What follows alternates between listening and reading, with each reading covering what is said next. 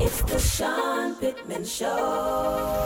Together we can change the world, make a better future for our boys and girls. The Sean Pittman Show, providing information that we need to know, giving us the power that we need to stand, positioning ourselves and lend a helping hand. So let's go, let's go, let's go, let's go to a place where we all grow.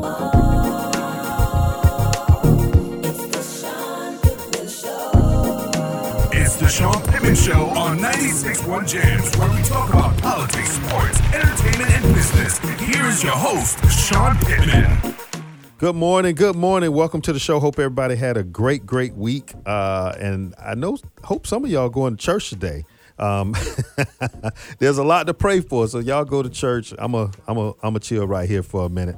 But hey, a lot happened this week, and it caused me to get on the phone and call my friend Marc Lamont Hill because, man, there's just a lot going on. And y'all know I'm always talking about Florida because we in Florida, but now I'm just talking about the country and everything that's going on with this gun violence, these mass shootings. I know we've had several Pittman points about it, but it doesn't seem to be getting any better, y'all. All we're doing at this point is talking about it. So I wanted to bring on my friend Marc Lamont Hill. Y'all know who he is, but he's a veteran professor, author, activist, and a television host. And he always brings his distinctive viewpoints on a little bit of everything, but certainly on our culture, politics, race, sports, education, you name it. There's a Marc Lamont Hill expertise on it, and I'm always happy to hear it. So Marc, man, look, I know you're busy, and thanks for coming on the show. And before we get there, man, congratulations on the Eagles. I don't know a bigger fan of the Eagles. I know that Will Smith pretended to be a big Eagle fan, but you a real Eagle fan. So congratulations, man. I root for all the teams. That's right, man. I root for all the teams, and today is going to be the big test. You know, we are going to find out later today whether or not we can beat those 49ers and go to the Super Bowl. I ever since Kaepernick was sort of pushed out of the league, I don't watch the games. I've been on my personal boycott, but I still talk trash. I still follow the scores. I still read the news, and I still like to troll Cowboys fans and Giants fans because I hate them. That's born into my blood.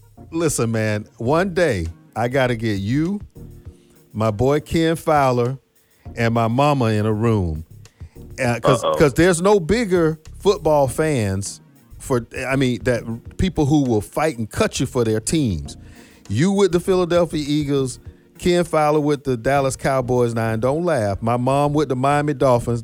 Now, even though they ain't never even in the conversation, she'll cut you. They got football in Miami. I thought when Dan Marino retired, they got rid of that team. Hey, listen, I'm going to get the three of y'all in a room, and then I'm going to get me some jalapeno popcorn, and I'm going to get a bottle of Tito's, and I'm just going to pour, and I'm going to instigate and let y'all go at it. And I got a feeling, I'm going to tell you a little bit about my mama. She'll cut you. Look, I said, I mess with Ken. I'm scared of your mama. She'll cut you about them Dolphins now. So I know it. Hey, listen, man. Thank you for coming on the show, and good luck today. Good luck with those 49ers. It's gonna be a heck of a contest. But Marc, you know how serious this thing is, man. As of late January, the Gun Violence Archive, a nonprofit research group that tracks gun violence, they've reported that 40 mass shootings this year already. 6 of them involve 4 or more fatalities, including the latest incidents in Half Moon Bay, California, Monterey Park, California. And there's one in Utah as well. Man, what are we gonna do? How many people gotta die before some real smart people get together and come up with something to do for gun control? You know, I used to be a lot more optimistic about that. My optimism drifted away with Sandy Hook because, you know, and I hate to say it like this, but when I saw a classroom full of white, innocent, small children killed in a senseless murder, senseless act of violence, a senseless act of gun violence, I said, if America didn't have the sympathy for the vulnerable children who were innocent in the school, and frankly, for white children in a country that has always I seen thought that's white where you were lives as more going with valuable. that. Yeah. Yeah. If we can't do it for white kids, we can't. When white women get killed with guns, this nation obsesses with missing white women. But even that doesn't do it. I don't know what we can do to stem the tide of murder when it affects Asian communities, when it affects black communities, when it affects any race, any group, any class. At the core here, this nation has a commitment to the status quo when it comes to guns. And what's sad about it is, it's not because we don't have the majority. Most people want gun control. Right. Most people want reasonable laws.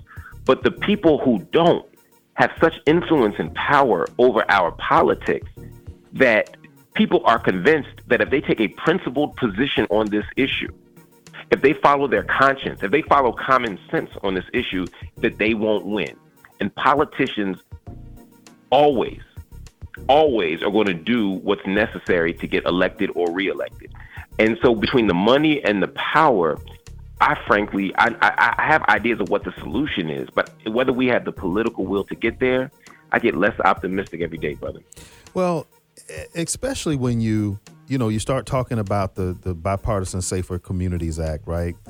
And you start talking about the legislation that went through Congress, and you start to wonder whether any of it is strong enough. And then you go to a place like California that has, some of the strongest gun laws in the country, and yet then you see at least 18 people dead in California. I mean, I'm starting to wonder, you can't legislate morality, right? I'm just starting to wonder, is there legislation that would act in a way that has an impact on this behavior? Well, one thing to think about is that legislation in one state doesn't secure us from legislation that's problematic in another state. And so we're only as strong as our weakest gun laws. So California has strong gun laws, but Arizona is the Wild Wild West. And when you look at where the guns are coming from, the guns ain't getting stolen in California. The guns aren't getting made in California. Many of the guns that we see that are coming in from states like Arizona. Similarly, we could look in a place like New York that has strong gun laws, but then when you look Pennsylvania, Delaware, Jersey, and you look around and you see the flow of weapons, you see the problem is everybody doesn't have the same legislative commitment. And so until we, as a country, sustain our commitment or prove or demonstrate our commitment to gun legislation by actually having either federal laws that sweep everywhere or state by state we get some sense, then you're going to continue to see this. And the Republicans or just the gun people, take the partisanship out of it for a minute. The people who advocate these positions know that. They know what the guns ain't coming from California, but they will point to strong gun laws in California and the violence in California as evidence that gun laws don't work when they know the opposite is true. Do you believe that the gun lobby is still as strong as it was, 10, 15 years ago? I mean, people aren't voting any differently, but I've heard some people say that the politicians ought to try it because they don't believe the gun lobby is as strong as it once was. What are your thoughts on that? I think that's true. I think the gun lobby is not as strong as it once was, but who wants to be the one to test that?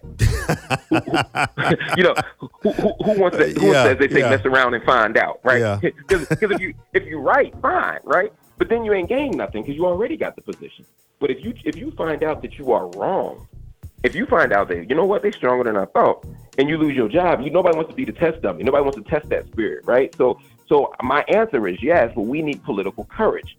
And you study politics. You observe this.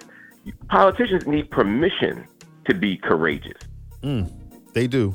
And then when they get the permission, man, they run over each other, don't they?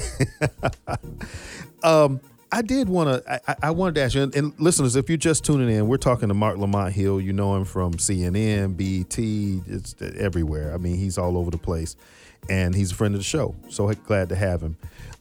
So Marc, you're right. They are courageous, and when when they get the permission, they run over each other to try to get to.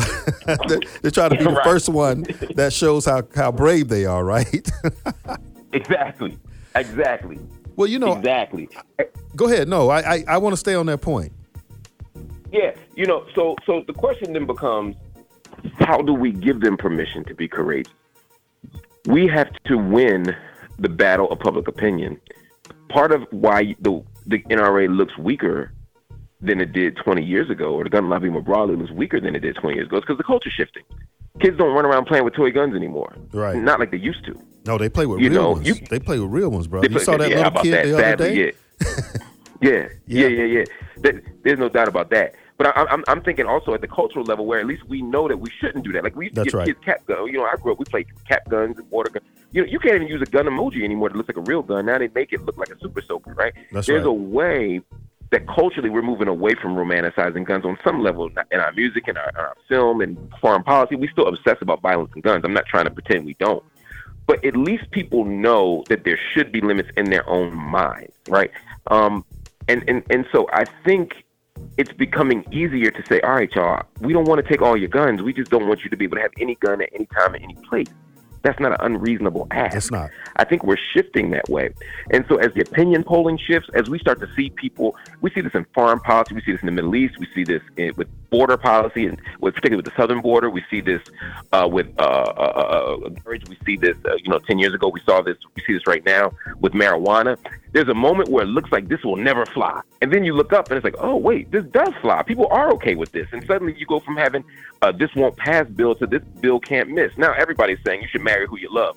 But I'm old enough to remember, and I 10 years ago, when folks was like, it'll never happen. I remember when people said they'll never legalize weed. Yeah. And now we're running over each other to figure out how we can invest in it. So it can happen fast, but politicians are going to be against it until they're for it. We have to create the consensus on the ground and generate the energy on the ground. That means that we got to go out there and say, look, we have a plan for gun reform. And we have to be clear, because look, this ain't no nation like the U.S. when it comes to guns. That's right. We love them. We worship them. We see our liberty tied to our ability to shoot them. And you see it manifested in how we use them, right? Right. Yeah. Exactly. That's exactly right. So we have to have a balanced message. If this were Canada or France or Germany, we wouldn't be having this conversation. I wouldn't have to convince people to get rid of, weapons of mass destruction for hunting. You know what I mean? But we have to do that here. But that's okay. We'll get there. But we have to generate the energy on the ground. We have to protest. We have to resist. We have to fight. So that's, again, we start talking about, legislating morality, right? And I think that's sort of where you're going, right? Because what you're saying here doesn't have anything to do with what Congress can do, right? It has something to do with the how do you deal with public opinion, and how do you shift the narrative and try to build where the people who are really making sense, is you have the courage to make sense. And the politicians are brilliant at feeling that, right? And if they don't feel that, then they stay with what's going to get them reelected, because that's, mostly what it's all about for them. That's all they care about. Yeah. It will get to legislation, but it don't start at the legislation. Yes. I love that. So you mentioned the mass shooting, Sandy Creek, right, appalled us all, right? And as you said, if we thought then, if this is definitely going to be a movement, and then you just see more kids that get killed, right? Uvalde mass shooter. I mean, the mass shooter in Uvalde was 18 years old. The Buffalo shooter was 20 and had prior run-ins with the law, including the threat to kill his own family, right? My God. He bought a high-powered rifle and other guns illegally before he even turned 21. And we talk about this Safer Communities Act, and you talk about the federal government needing to take over.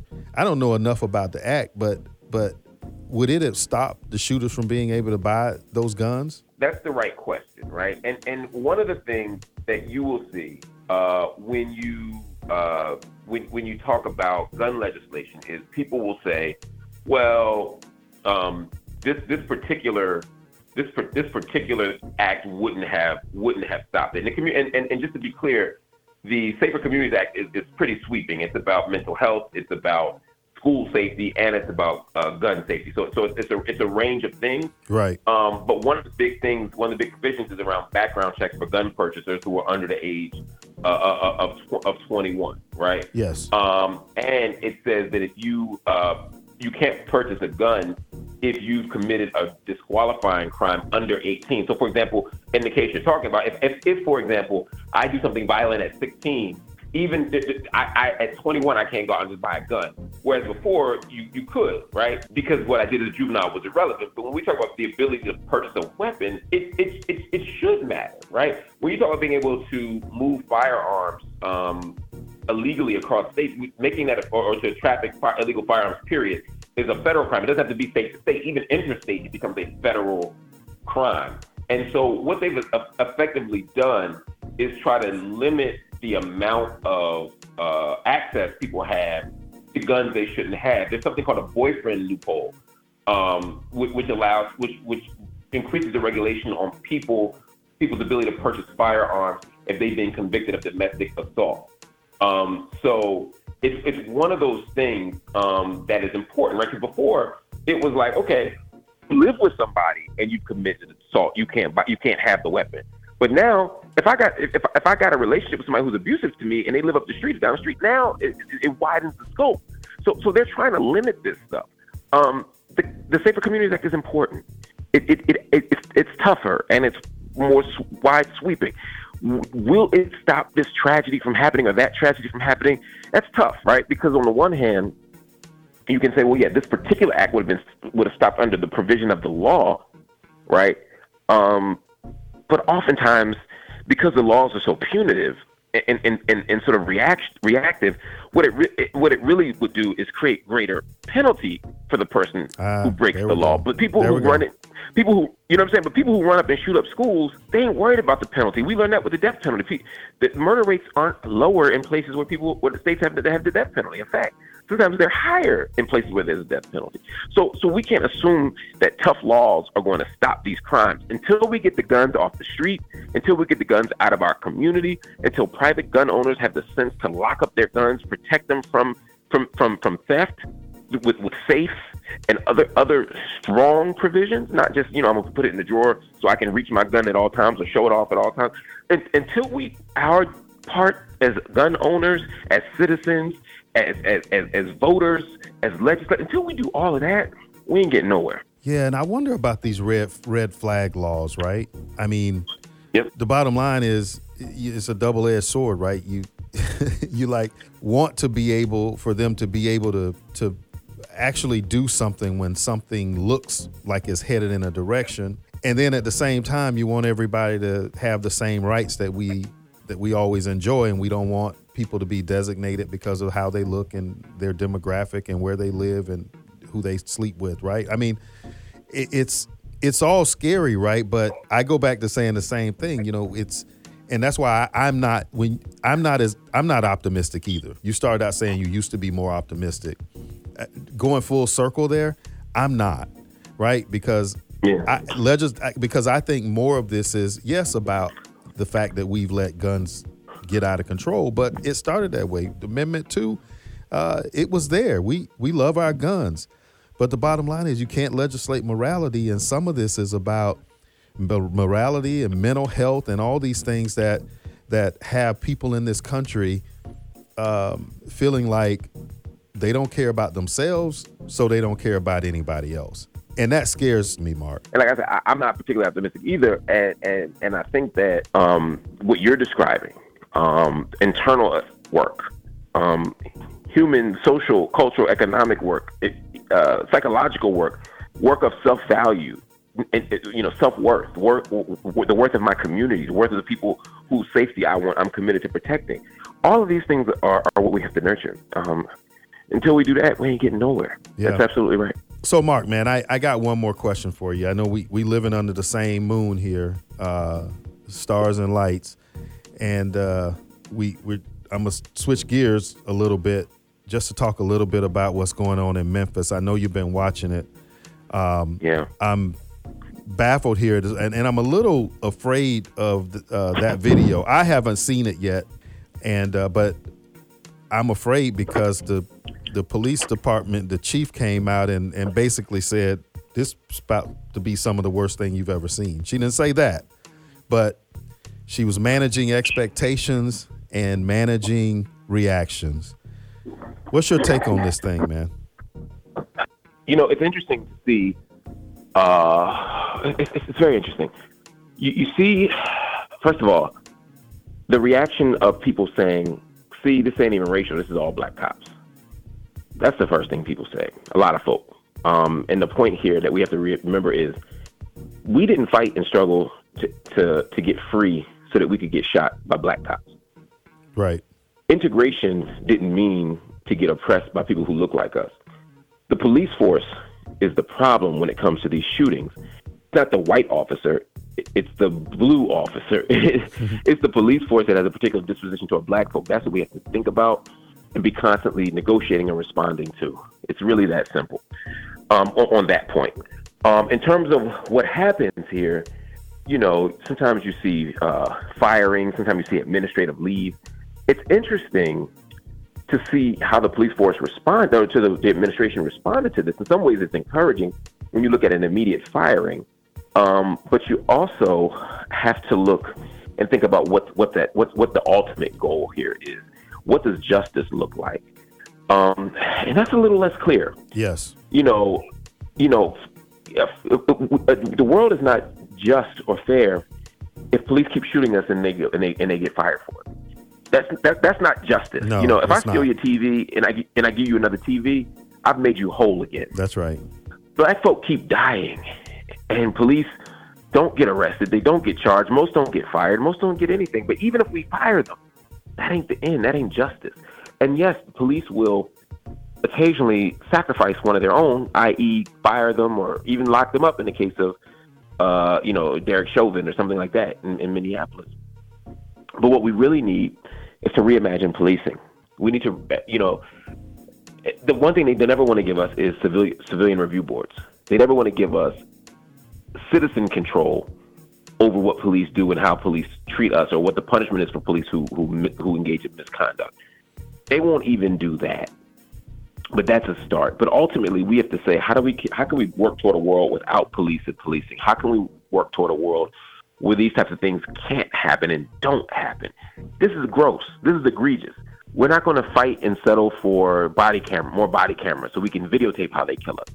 We're not going to fight for more prosecution so they can get arrested for killing us. We're not going to demand, firing so that they are unemployed when they kill us. We ultimately have to end up in a world where they don't kill us. Yep. Well, listen, man, I've taken a lot of your time. I know, like me, you'll be monitoring that situation. For sure. And by the way, the fact that they're all look like the person that they killed does add a piece here that I think sends even more negative messages, and answers more questions that the answers probably lead to more questions. So I think we got to be paying attention to this. So thank you, man, though, for coming on, and thank you for all you do, man. You're one of our influencers out there that we pay attention to, and we love your intellect and we love the fairness of your thought. And I appreciate your friendship, man. And look, keep doing your thing, and good luck today. Yes, sir. I know you'll be sitting right there, and I'm wishing you the best. I can't think of those Philadelphia teams without thinking of you, and that means you are a true fan. But watch out for Wilhelmina. Watch out for Wilhelmina if you're ever in Miami. All right. Yes, sir. Yes, sir. All right, listeners. So good to talk to you. Marc Lamont Hill, Dr. Marc Lamont Hill. Hey, thank you, brother. Stay with us for a short Pittman Point right after this, y'all. You're listening to the Sean Pittman Show. Everybody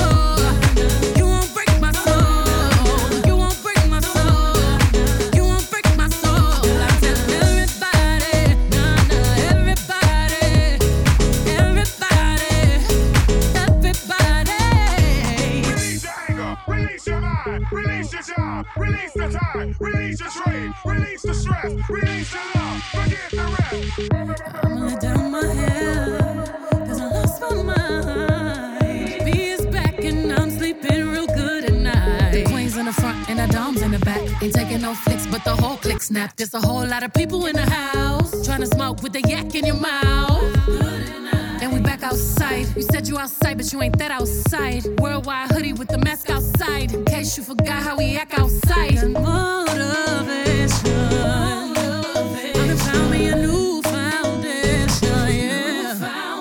Trigger my new salvation. And I'ma build my own foundation, yeah. Oh, baby, you won't break my soul. You won't break my soul. You won't break my soul. You won't break my soul. And I'm telling everybody,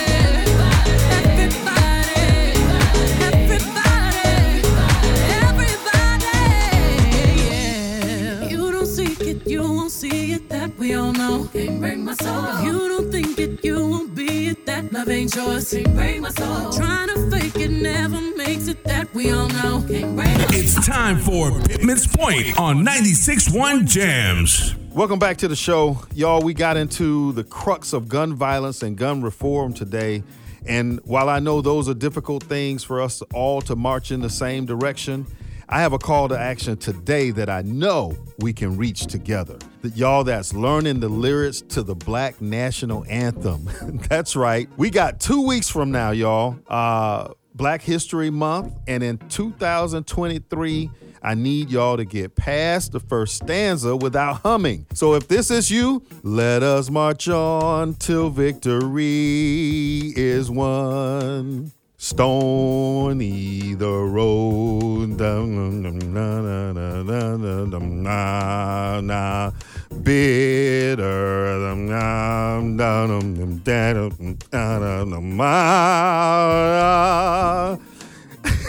now, right, if that's you, I'm talking to you, I know why you're laughing, right? It's a serious thing though, y'all. So learn the words. There's an added incentive this year. Exactly. Y'all laughing, but you know what I'm talking about. You know I'm telling the truth. That's why you're laughing. But it's a serious matter, y'all. And as an added incentive this year, Abbott Elementary star Cheryl Lee Randolph will be performing the Black National Anthem at the 57th Super Bowl. Yes, y'all. The game is February 12th. So we have a little more time to get it together. And as the old folks say, we know everything but what we need to know. So the next time you pull out your phone and put those counts together for TikTok, make sure you got Lift Every Voice and Sing down just as well. All right? Can we do that together? Because here's the thing. She's at the Super Bowl. We got to be with her in spirit. We can't let Cheryl Lee Randolph down. This is the same woman, y'all, who preached self-love during her 2023 Critics' Choice Award speech. Remember this? And to all of you watching here, come close to the screen and listen. People don't have to like you. People don't have to love you. They don't even have to respect you. But when you look in the mirror, you better love what you see. You better love what you see. Thank you to the critics. Thank you! Thank you! And that's this week's Pittman Point. Let's show off that love we have for ourselves and our Black heritage during Black History Month, which is right before us. And let's do that. Let's be prepared to do that during the Super Bowl, y'all. And you know what? Let's do it every day, year round in what we do and in what we say and in what we sing. No more humming, y'all. This has been the Sean Pittman Show. We'll see you in 7. This is the Sean Pittman Show on 96.1 Jams, Tallahassee's big station. We got this.